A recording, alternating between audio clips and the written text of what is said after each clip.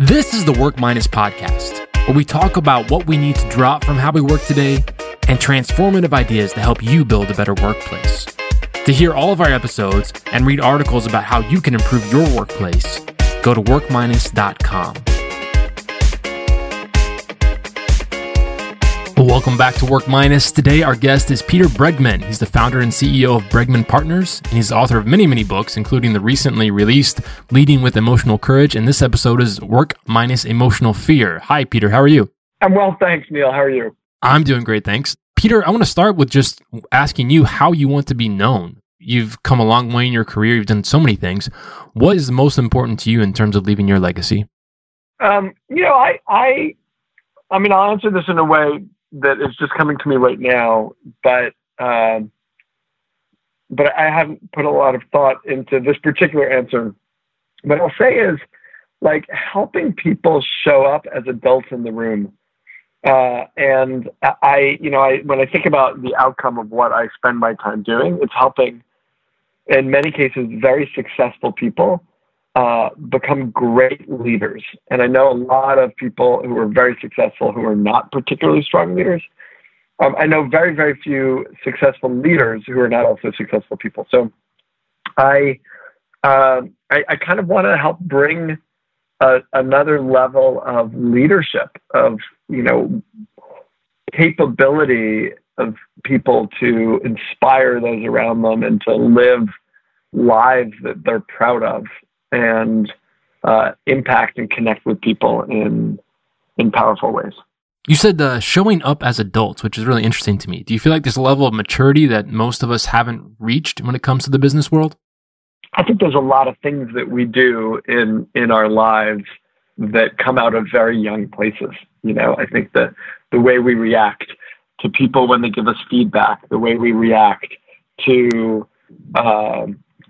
to situations that might be uncomfortable to us, the way, we react in ways that we were conditioned to react, and also that brings up all sorts of fears that come from very young places. And I think, as adults, we have to, that it's useful. We could be most powerful, and as leaders, we can be most influential and successful when we act out of a place that's not conditioned from a very young age.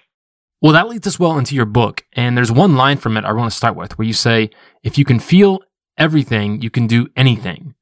Interesting advice, not something you would really expect to see in a business book. So I want you to unpack that a little bit for us. No, it's actually the most fundamental driver of our behavior is our emotions, and we don't talk about them. And emotional intelligence is really a way of talking about it without actually engaging with it in a certain sense, because it's a very intellectual conversation. But I'll just do a quick thought experiment, which I share in the book also. Think about a conversation, a difficult conversation that you're not having. Right? A difficult conversation that you should have, that you plan to have, and yet you've pushed off and you haven't had. And now consider why you haven't followed through. And by the way, I'm talking about a conversation, but this could be any kind of risk, any bold move, anything, right? Consider why you haven't had that conversation. And I'm willing to bet you know everything you need to know in order to have it, that you have had plenty of skill in order to have it, that you've had time and opportunity to have it. So those are usually the things that we address when something's not happening. We train people, or we do time management, but those are not the things that are getting in the way of following through on our most important work. So what is it? And it's because there's something that we don't want to feel. If I have that hard conversation, I might have to feel the disconnection between us. I might have to feel conflict. I might have to feel shame if you come back at me. You might be defensive, and that might make me defensive, or you might get passive aggressive, and I'd have to feel, the discomfort of that passive aggressiveness. And, underlying it all, if we are willing to feel everything, this is the quote you were talking about early on, if we're willing to feel the conflict and the disconnection and the shame and the defensiveness and the passive aggressive, if we're willing to feel everything, then we could do anything. Then nothing stops us from moving forward in what's most important to us. And so it turns out that, the key to being an effective leader and an effective person in the world, the key is to be willing to feel everything, which frees us, it liberates us to act in ways that we believe will bring us value and value to the people around us and to the world. So give us some examples from the business world about how people are unwilling to feel those hard feelings. Oh, so the difficult conversation in and of itself is one. Here's another. Somebody gives you feedback and you immediately get defensive, right? And you immediately explain. And the defensiveness can be very subtle. You could just explain, wait, but here's what you don't understand. Here's what and you're explaining, wait, well, why? Well, because you don't want to feel that you've done something wrong. When you get feedback, you don't want to feel misunderstood, right? You don't want to feel those things. Well, here's the thing. If you're going to lead, you will be misunderstood, and you better become comfortable with the feeling of being misunderstood. Because if you have to control how everybody sees you, you probably can't do anything public because people are going to misperceive you. And so you have to be willing to feel that. You have to be willing to feel scared in order to do scary things. You're going to have to speak in public. You're going to have to take a stand. You're going to have to make a decision. All of those things require that you feel something that might be very uncomfortable to you. So it's like, I can't imagine going through an hour in business or in an organization without feeling stuff. And if we're protecting ourselves against feeling things, then we'll probably do everything we can to make everybody around us happy and not anything else. And that makes for very ineffective leadership and a very stressed out, burnt out life. When you're talking about feeling these things, I feel two tensions in me. One is that you're saying we need to feel them to be present, to be in the middle of that feeling and to really feel it deeply. And the other is to more observe the feeling, more as a bystander, to step back and see the bigger picture. What kind of tension does that bring up in how you want people to lead with emotional courage? I think it's both. I think observing it from the outside is detached a little bit, and it might make it easier to experience the feeling without really actually fully feeling it. But I think, the goal isn't to make those feelings go away. The goal is to recognize that they exist, to feel them, but to continue to act even in the face of them. So that's sort of ultimately the goal. And I think you have to both feel it and be able to step above it to some degree in order to do that. As people go through your material, your book, your trainings, all the other things you do, how does their vocabulary change as they interact with a lot of these concepts? Yeah, the goal is to bolster our emotional courage, to build our emotional courage muscle. That the being emotionally courageous is not something that you learn about and then can immediately do. You have to actually experience the discomfort of some of these feelings. And when you feel the experience of discomfort and act in the midst of the discomfort, you increase your capacity to act powerfully. In the moment, you're increasing your emotional courage. So, the way I write the book is that there's lots of activities. There's lots of chapters, 48 chapters. There's 12 chapters in each of the categories that I talk about in the book, which is building confidence in yourself and connection to others and commitment to purpose and emotional courage. And each chapter has something to do that, sometimes takes zero amount of added time, right? It's just the way you do something differently. A lot of times doing those things will actually save you time because it's about taking a little risk and getting some traction. But the way you do it, the way you build that muscle is by using the muscle. And so I don't want people just learning about emotional courage. I want them developing their emotional courage because that's what translates into, an outsized impact on the world. I want to come back to a concept that you alluded to earlier, and it was also in your book where you say that as children, we used to have all this emotional courage, but we lost it along the way. Can you dive deeper into that for us? Yeah, so when we were really young children, we were very willing to express ourselves, to take risks, to look dumb, to do whatever. It didn't really matter to us. We were just in ourselves. And then as we got older, and not even that much older, just a little older, and people, castigated us for the ways that we acted or shamed us, or we became, it was actually painful, and we became hurtful. But there's something else too, which is as a child, you're, a young child, you're in your full expression. Like you can express yourself in any number of creative ways. There's very few very young children when you say draw a picture and they'll say, oh no, I'm not a good drawer, right? That's just not going to happen. But almost every adult, unless you're incredibly skilled, will say that, right? So we've learned to hide parts of ourselves because we don't think that those parts of ourselves are good enough. And so we've had it, and we've hidden it because we've been shamed in some way or other, usually by it. Like people have looked at us and go, wow, you're a terrible drawer. And then for the first time in their life, they think, huh. Or you look at a picture, it could be much more subtle than that. You look at a picture they draw, a little kid draws, and you said, oh, what is that? And they're like, it's a dinosaur, can't you tell? And you're like, nah, sorry, I couldn't tell. It didn't look like a dinosaur. And now they think that they can't actually express themselves. And so they originally have that full expression, and then they shut it down. And so we're, as adults, we have to reclaim it. So very, very young children have it. You grow up just a tiny bit and you're still a child, but you start to hide aspects of yourself.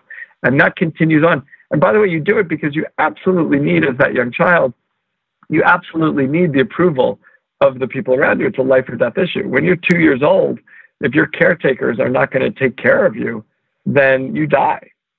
And so it's a life or death issue that you please the people around you. But we forget when we're 50 that it's no longer a life or death issue if we please people around us. And actually, we could, and it's okay to disappoint some of the people around us. That's part of what being an independent human being is.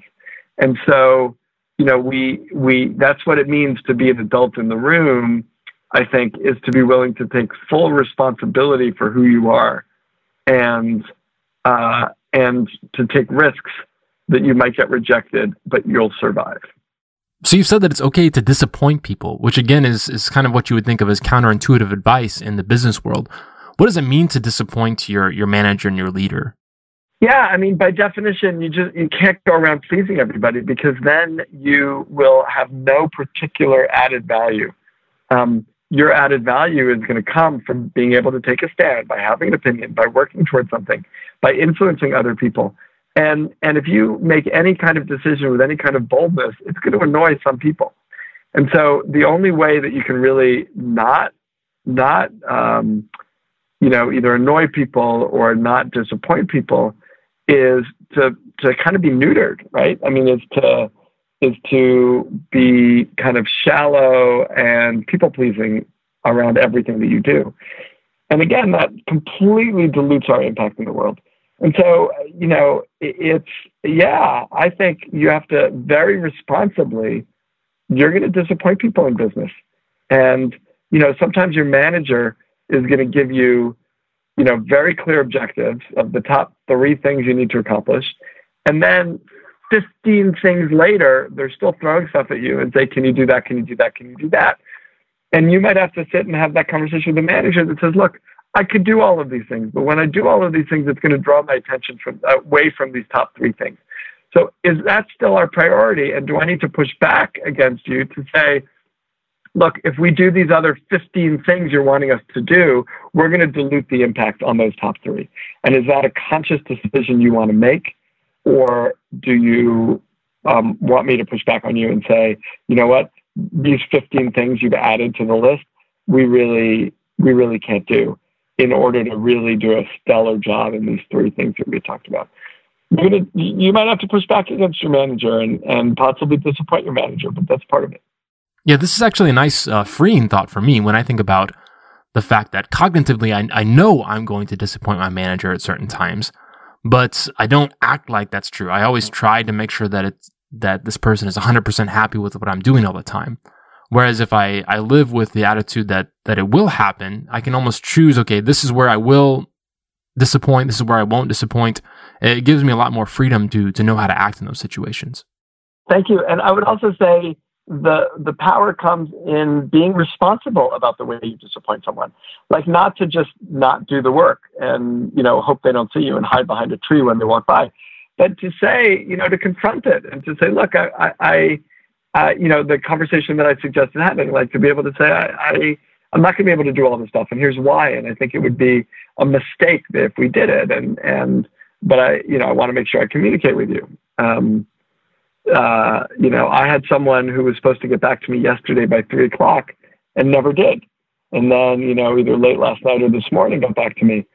And it's a small little thing, but it's an erosion of confidence, right? And it kind of says, I don't know that I could really trust this person.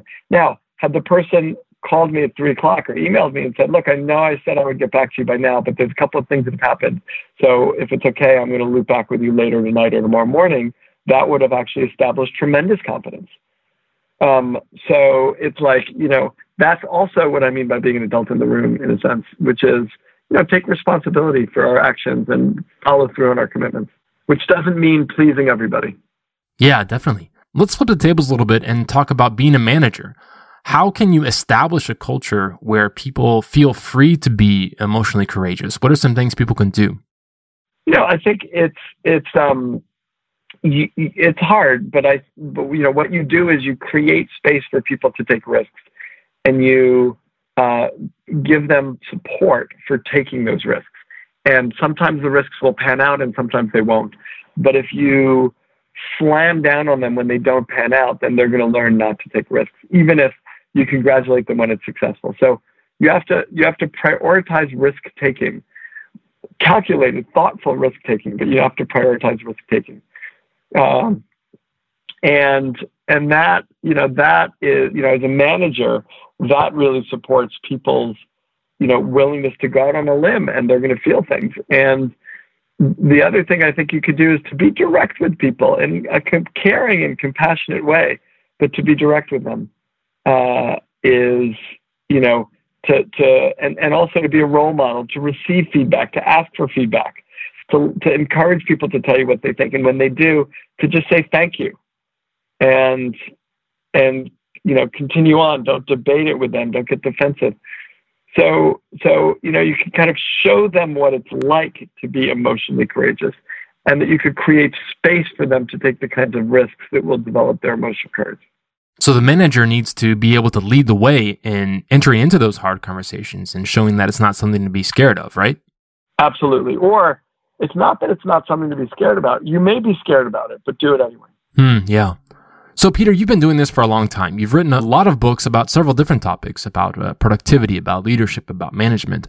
At what point did you kind of start to look around and see that, man, that there's a theme that drives all these things I'm trying to pull together, and really it's about emotions? At what point did that strike you? I've always explored this idea of how do we get massive traction on our most important work, and what gets in the way. And I've been playing with it from a lot of different dimensions, and I've looked at time management. I wrote a book about managing change in organizations and ownership and engagement, and getting people engaged. I wrote a book about habits and how we can change our habits, and how we get led to certain habits that are dysfunctional or not useful to us, and how we can replace those with more productive responses. And I feel like leading with emotional courage is the culmination of all of this work, in a sense, which is, it's really the missing key. It's like you could do all of that stuff. This is the key to following through on what's most important, is that willingness to feel. So I feel like, maybe not quite an aha moment, but an aha observation that, this is the key. This is what gets in the way of our willingness to take powerful action. Is there a way for someone to do a self-assessment to figure out kind of on what level of the spectrum they are in terms of being emotionally courageous, or what's the next step they can take to become more? In the book, I have an assessment. It's actually online at bregmanpartners.com too. If you go to bregmanpartners.com and you click on the book and resources, it's prettier than in the book because you get a report that gets spit out. But it's basically a question for each chapter. And it's very, very simple. And, the idea is, do you do this well, or do you not do this well? Do you stay steady and grounded in the face of political opposition. I either do it well or I don't do it well. And if I don't do it well or I want to get better at it, then I'm going to hit no. And if I do it well, I'm going to hit yes. Do I have people I know? Do the people I know or around me feel seen by me? What do I think? It's a self-assessment, so you may not be right, but take a guess. And that guides you to sort of say, where are my strengths in confidence and connection and commitment and courage? Where are my strengths, and how do I build on these strengths? And because each question is affiliated with a chapter, you can also go right to the chapter that relates to that particular item that you said no to in order to get some specific support in that. So it's, I like it as a guidance tool. I don't think it establishes, are you good or not good at this, but it gives you, a sense of direction as to where it might be useful to focus some of your energy. Yeah. Well, Peter, you're a pretty easy guy to find on the web, but where do you want people to go to stay in touch with you? Thank you. If they go to Bregman Partners, BregmanPartners.com, BregmanPartners.com, and you can get a ton of free stuff, and all my articles are on there, and you can also check out the books, and there's a bunch of podcasts and things like that. But that's the best way to get in touch with me. Well, Peter, it's been great to talk with you. I learned a lot through this conversation. I appreciate you sharing your insights, and we look forward to interacting with you more in the future. It's my pleasure. Thank you for having me on the show, and I'm delighted it had an impact. So thank you for sharing that with me. This has been the Work Minus podcast. If you like what we're doing, go to workminus.com, where you can see the show notes and a full transcript for every episode. You can also sign up for our newsletter, where you'll get the latest progressive ideas about how you can build a better workplace.